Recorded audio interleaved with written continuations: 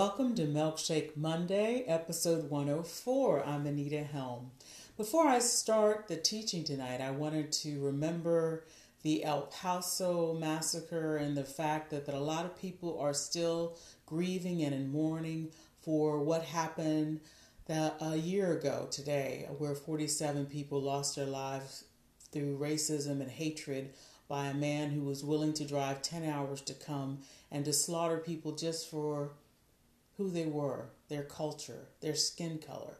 And I just wanted to remind you, if you haven't heard my husband's teaching yesterday, where in Sunday school he taught us that God is no respecter of person. He doesn't have favoritism like we seem to have, where we could actually not love, appreciate, and care for people just because they're white, black, brown, yellow, whatever the skin tone. I'm looking at this beautiful bouquet of flowers from my birthday, and I can tell you that looking at the purples and the pinks and the reds and the whites and the greenery, all of that blended together is beautiful, and that God has saw fit that all of us are here.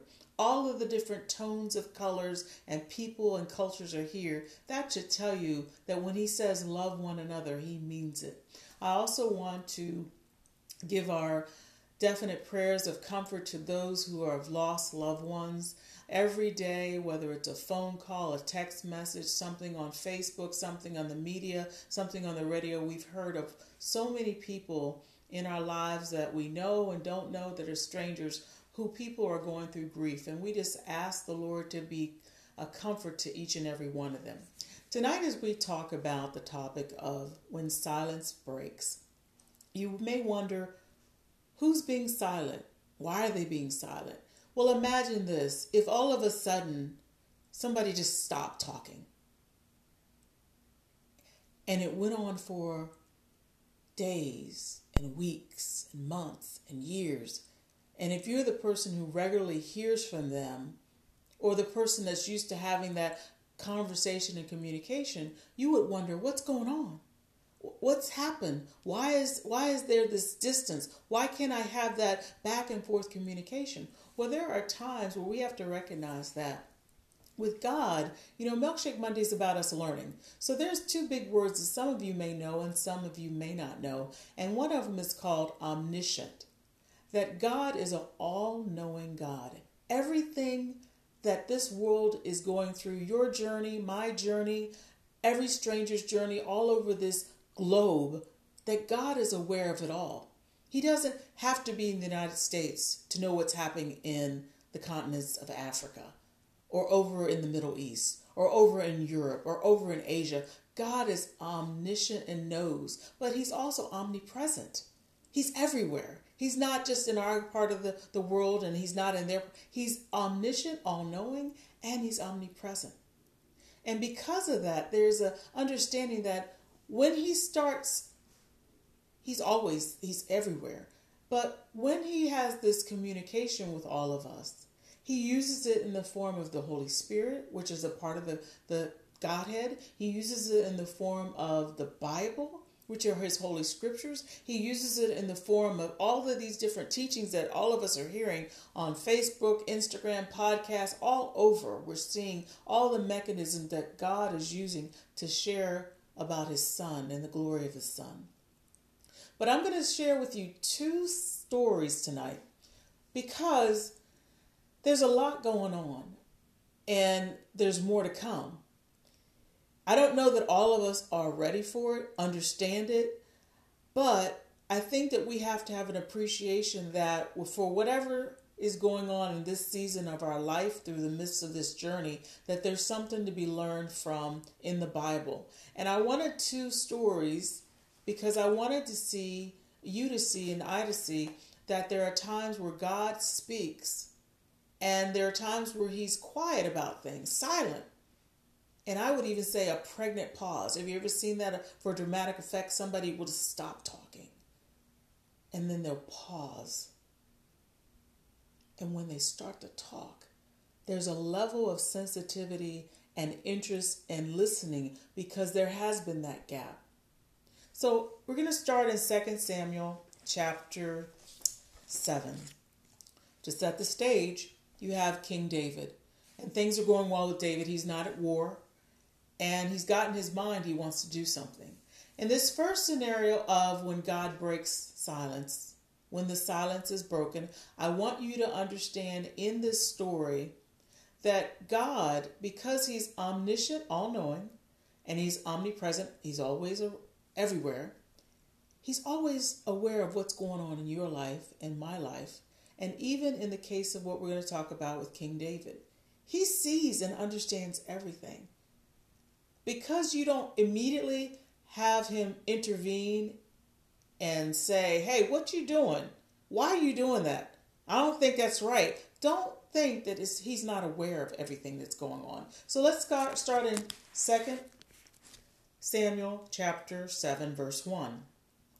Now it came to pass when the king was dwelling in his house, and the Lord had given him rest from all of his enemies all around, that the king said to Nathan, the prophet, see now, I dwell in a house of cedar, but the ark of God dwells inside tent curtains. Then Nathan said to the king, go, do all that is in your heart, for the Lord is with you. I want you to think about something, because I want to make this plain. Milkshake Monday is supposed to break things down. David had in his heart and a plan for the next step of what he was going to do. He wanted to build the temple of the Lord. He thought that the ark shouldn't stay where it is when David is in a fine house. He wanted to build a structure for the Lord. And he decided that, and he told the prophet. And the prophet said, okay, go do it. Go do all this in your heart. Like us, we have plans to marry, plans to get a job, plans to go to this travel, plans to do this, build this. All these plans that each and every one of us have day to day along our life's journey. It's not that God doesn't hear or understand or know the beginning, the middle, and the end of what we have in our mind to do. But in this case, you didn't see God stop that conversation and say, no, or yes, or great. He let it go on. He let it continue out of David's mouth because David was planning it, he was thinking it, and therefore he was telling his prophet he's going to do it. But in the case of what happens next, in verse 4 onward, you're going to see God breaks the silence of not saying anything about those plans. And there are times in our lives that we have plans that we conjure up. But God is going to intervene and let you know whether it's in his will and his divine plan for your life and for my life, the plans that we have. In verse 4, but it happened that night that the word of the Lord came to Nathan saying, go and tell my servant David, thus says the Lord, would you build a house for me to dwell in? Verse 6, for I have not dwelt in a house since the time that I brought the children of Israel up from Egypt, even to this day, but I have moved about in a tent and in a tabernacle. Wherever I have moved about with all the children of Israel, have I ever spoken a word to anyone from the tribes of Israel, whom I commanded to shepherd my people Israel, saying, why have you not built me a house of cedar? I think you need to pause. Hear what God is saying. David has a plan, but God is letting them know, I've commanded this. You all are my creatures. You are my people. What I want, I tell you. What I don't want, I tell you very plainly. You're in 2 Samuel, so you've seen everything in Genesis. You've seen Leviticus. You've seen Numbers, Deuteronomy. God has been full-fledged commanding everything he wants. And he comes back in this statement to say, he puts why is basically trying to tell us, whom have I commanded? I didn't tell David to do that. That was on that's David's plan. Did I command David to do that? But he comes back. But then after he does this, who have I commanded, he comes back to a story of telling the journey of David, who started out as a shepherd boy. And God has elevated him to now be king. But now David thinks he's going to put the plans of himself before what God's plans, divine plans are. He didn't consult the Lord and say, hey, Lord, do you want me? He said, this is what I'm going to do. And Nathan he stamped approval without even seeking God to see if this is what God wants to do. So God comes back and interrupts the night sleep of Nathan, his prophet, to get him straight so he can talk to the servant David to let them know, this is my plan. I'm the omniscient, all-knowing one. I'm ever present everywhere. I'm going to tell you what I plan to do and how I plan to do it. And so he goes back and you see verse 8. Now therefore, thus shall you say to my servant David, thus says the Lord of hosts, I took you from the sheepfold, from following the sheep. Remember, we are the sheep and God is the shepherd. So he's telling you, you were following sheep. But remember, I'm shepherd. My son is the shepherd. I'm the shepherd. But said, I took you from the sheepfold, from following the sheep, to be ruler over my people of Israel, over Israel. And I have been with you wherever you have gone, and have cut off all your enemies from before you. Again, God is showing you he's in charge. He's the divine God Almighty. Even as David is king, he's got good things in his heart. Just like a lot of us have good plans in our heart. We think we want to do these good things. But if you don't consult God, then when the silence breaks, God's going to correct. God is going to confirm what his desire, his divine will is. Verse 9 says, and have made you a great name, like the name of the great men who are on the earth. Moreover, I will appoint a place for my people, Israel, and will plant them, that they may dwell in a place of their own, and move no more, nor shall the sons of wickedness oppress them any more as previously, since the time that I commanded judges to be over my people Israel, and have caused you to rest from all your enemies. Also, the Lord tells you that he will make you a house. He's going to make you a house.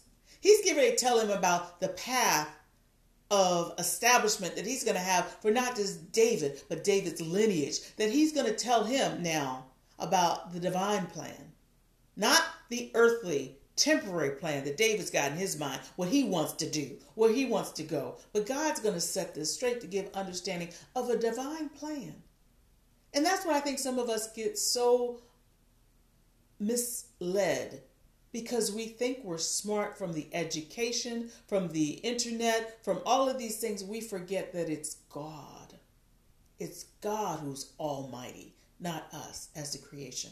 Verse 12 says, when your days are fulfilled and you rest with your fathers, I will set up your seed after you, who will come from your body, and I will establish his kingdom.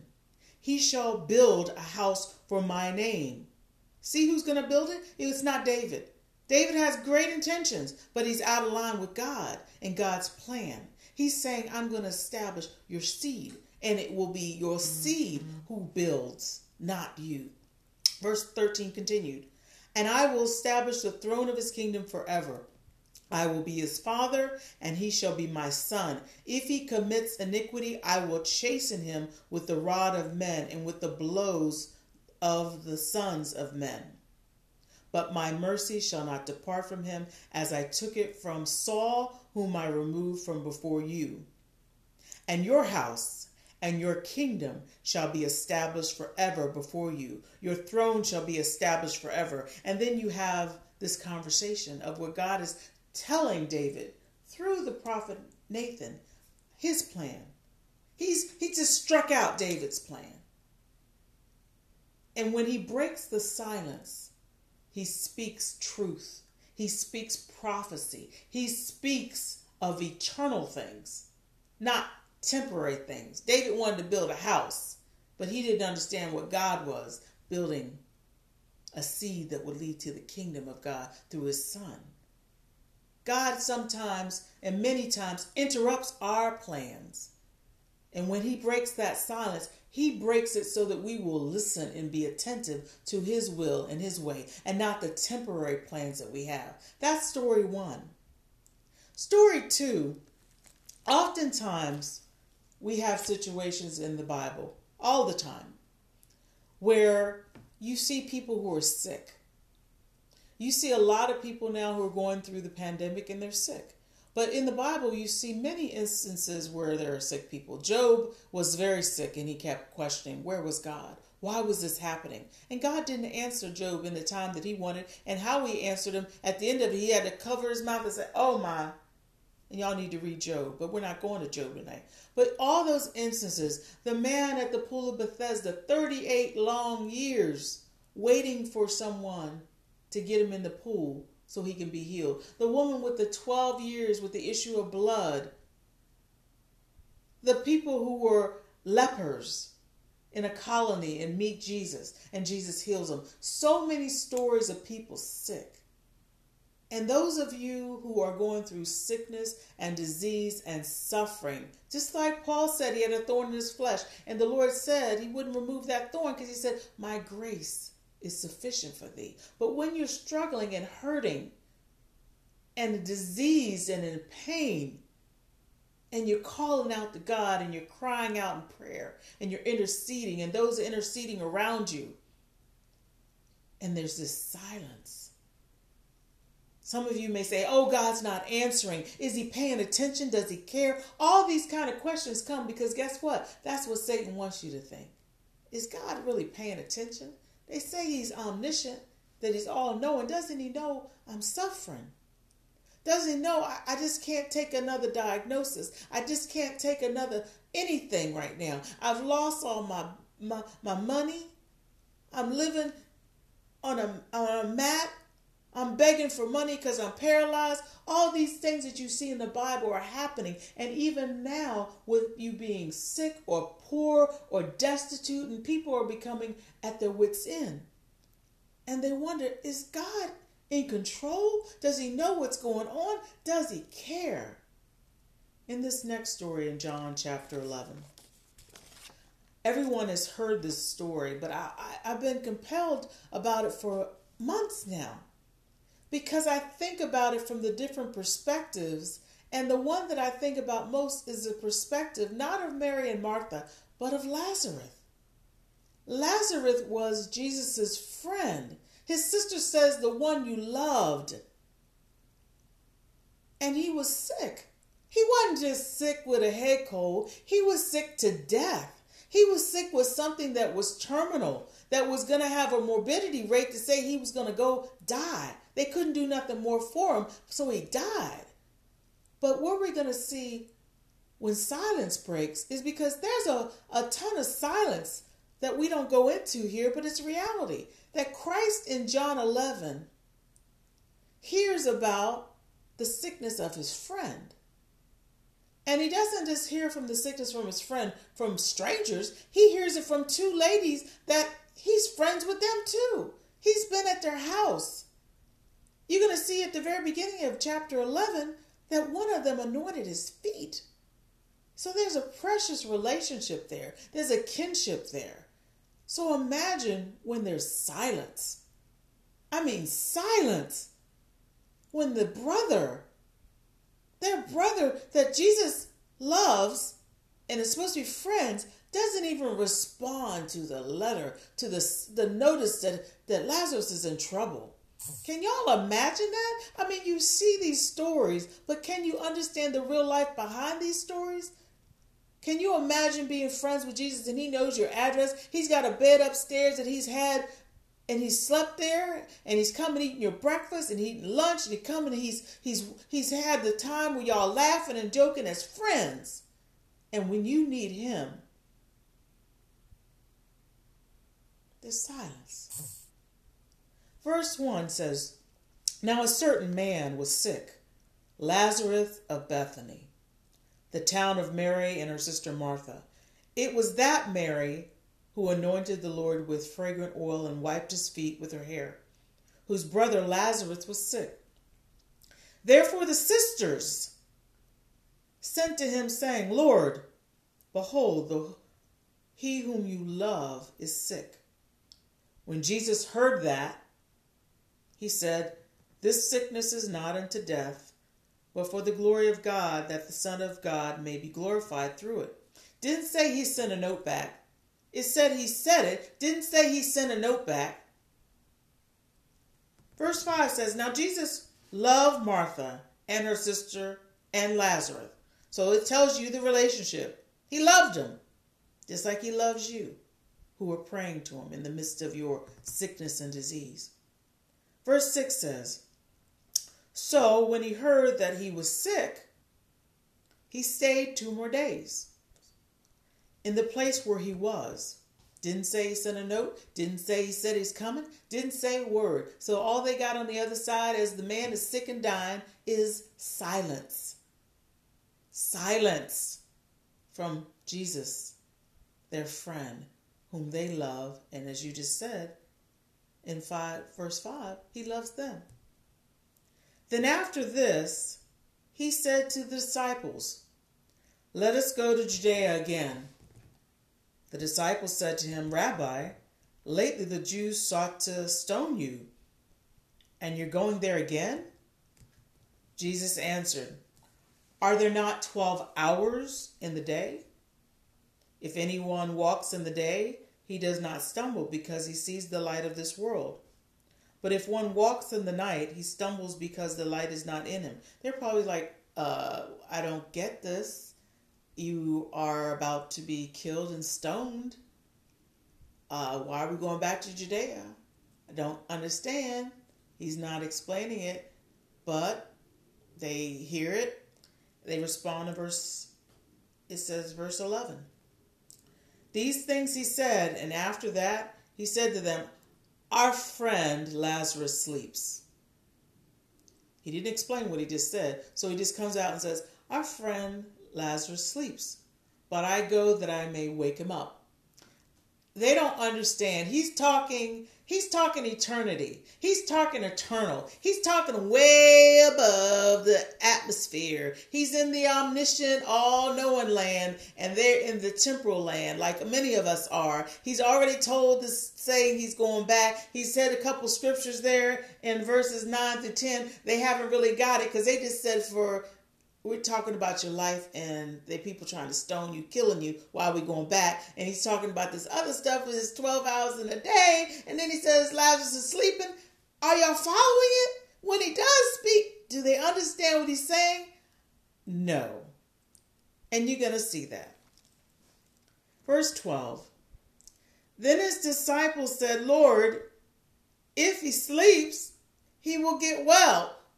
They don't get it. Many of us don't get it. Even when God starts to speak, we don't get it.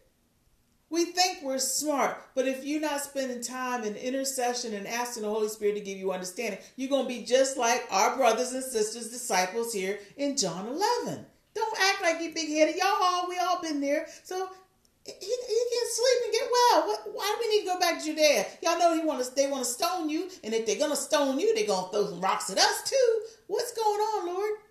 It says here in verse 13, "However, Jesus spoke of his death, but they thought that he was speaking about taking rest and sleep. Then Jesus said to them plainly," you got to make it plain, "Lazarus is dead." Now, when y'all heard that, disciples hearing that, he's dead. We going back to Judea, risk our lives, and our friend Lazarus is dead. What exactly are we going there for, Lord? All right. Verse 15 says, "And I am glad for your sakes that I was not there, that you may believe. Nevertheless, let us go to him." Then Thomas, who is called the twin, said to his fellow disciples, "Let us also go, that we may die with him." They realize they're going back, and they're probably going to die because they're going to get stoned to death, just like they were worried about in verse 8. Verse 17 says, "So when Jesus came, he found that he had already been in the tomb for 4 days." He's dead and he's been in the grave for 4 days. And y'all know this, but I want y'all to see something else. Christ has just told his disciples what he's going to do. but he's not had a conversation with Mary and Martha. So this will be the first time that they are going to hear from their friend, the Lord Jesus Christ, after they have called and sent a message before the death. So you have to understand, when the silence breaks, the conversation that you're about to see, you're going to see they're coming at him one way, he's coming at them another way. But look at how the exchange happens. Just like when you saw 2 Samuel, David had a plan. Nathan has to come back and tell David, no, this is the divine plan. And here's Mary and Martha. They're in the natural, like all of us are, especially in sickness and disease land. And he's talking supernatural. He's talking omniscient, knowing all, knowing from the beginning of the beginning, the middle, and the end, the Alpha and the Omega.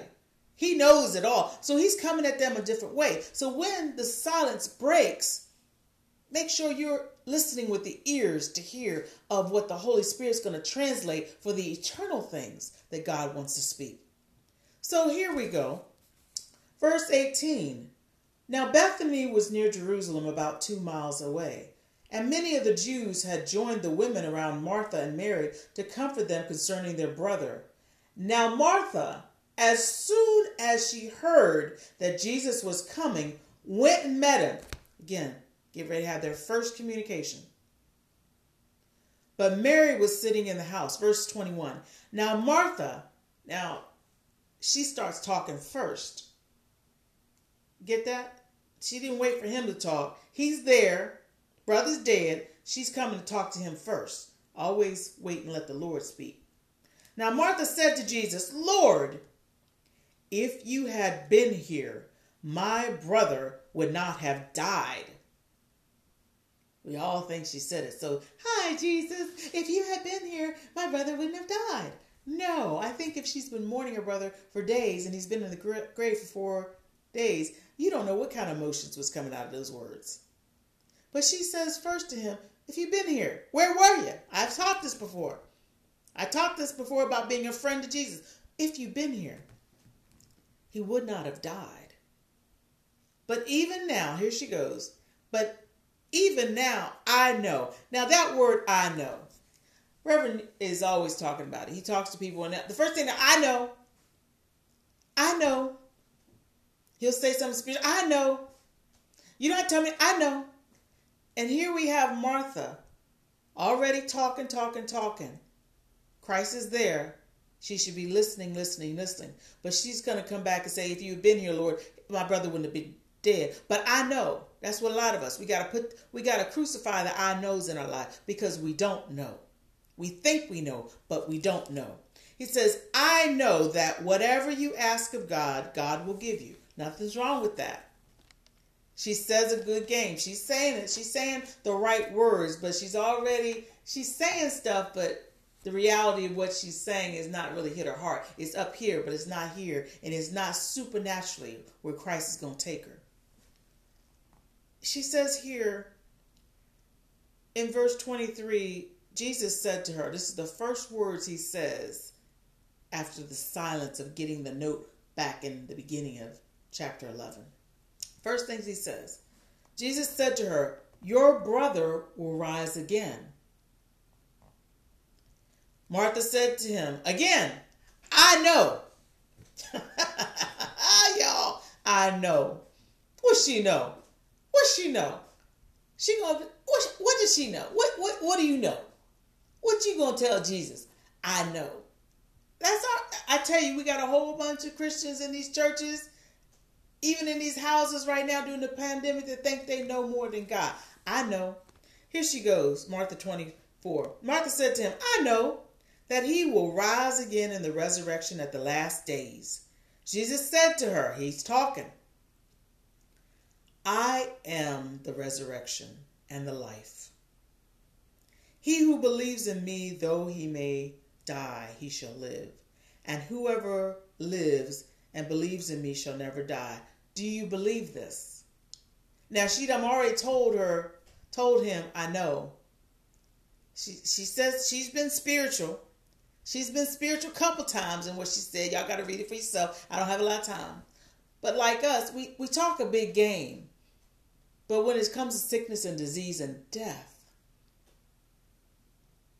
what we believe in and what we talking from here, and it's coming out of here, but it's not really penetrating here, and it sure ain't going up into the atmosphere of the supernatural. But you will see what happens. And I'm not going to read the whole thing, but take the time to read chapter 11.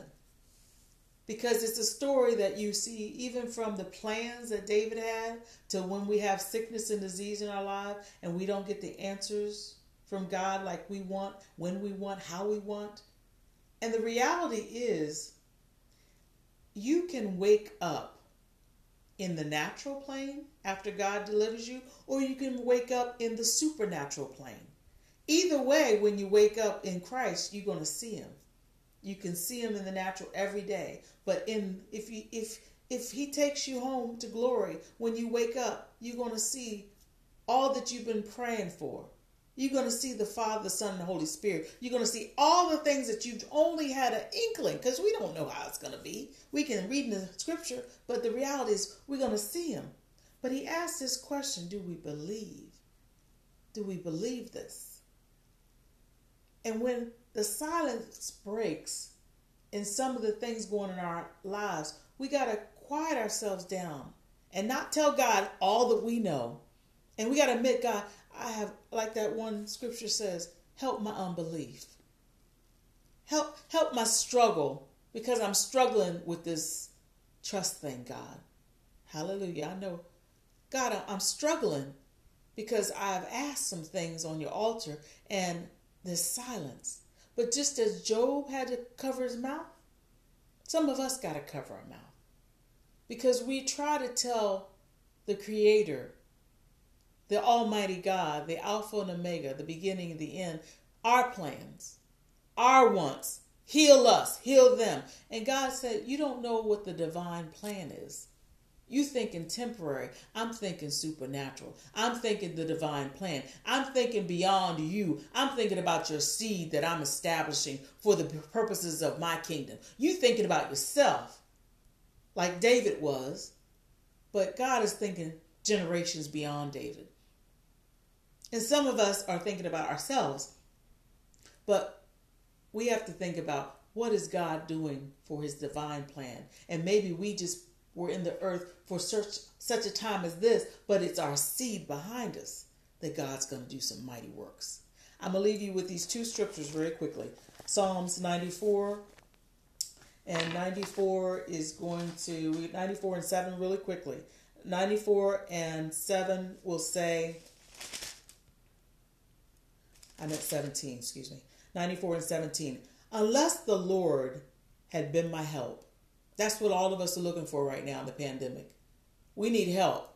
We need help to settle us down. We need help for us not to fear. We need help in the daily bread. We need help in the different ways that God and only God can do. Just because he's silent doesn't mean he's not aware of everything going on in your life. Just because you don't hear in the way you're hearing doesn't mean that God's not fully aware. Like Daniel prayed in 21 days, the enemy's got some stuff going on, saints. Pray and believe, trust. But this scripture says, unless the Lord had been my help, my soul would soon have settled in silence. But God is your help. The last scripture is going to be in Jeremiah. In Jeremiah 29, 11 through 13, and we'll end with this. For I know the thoughts that I think toward you, says the Lord, thoughts of peace and not of evil, to give you a future and a hope. Hope, saints. To give you a future and a hope. All our future won't be here. Eternity is not going to be here on the earth. The future and hope is to be with Christ in heaven, to that prepared place that he says, I've gone to prepare a place, that where I am, you will be also. Verse 12 says, then you will call upon me and go and pray to me, and I will listen to you. And you will seek me and find me when you search for me with all your heart. It's my prayer of hope that even in the midst of a pandemic, that we as Christians that know who God is, we think we know, As we get to learn of His Word, as we get to listen to the Spirit who's whispering to us, who's guiding us, who's teaching us, who's helping us to point to Christ every day. That's hopeful. It's a lot of death going on. It's a lot of tragedy going on. It's a lot of things that make us keep our heads down. But if we have hope in God and trust in God, we know that He's going to make a way, and He's there on the throne. And there's nothing too hard for God. There's nothing impossible for God. And glory to God, Jesus Christ has come, and He has the victory. That's something for us to shout hallelujah. Thank you, saints, and Lord willing, I'll see you next week.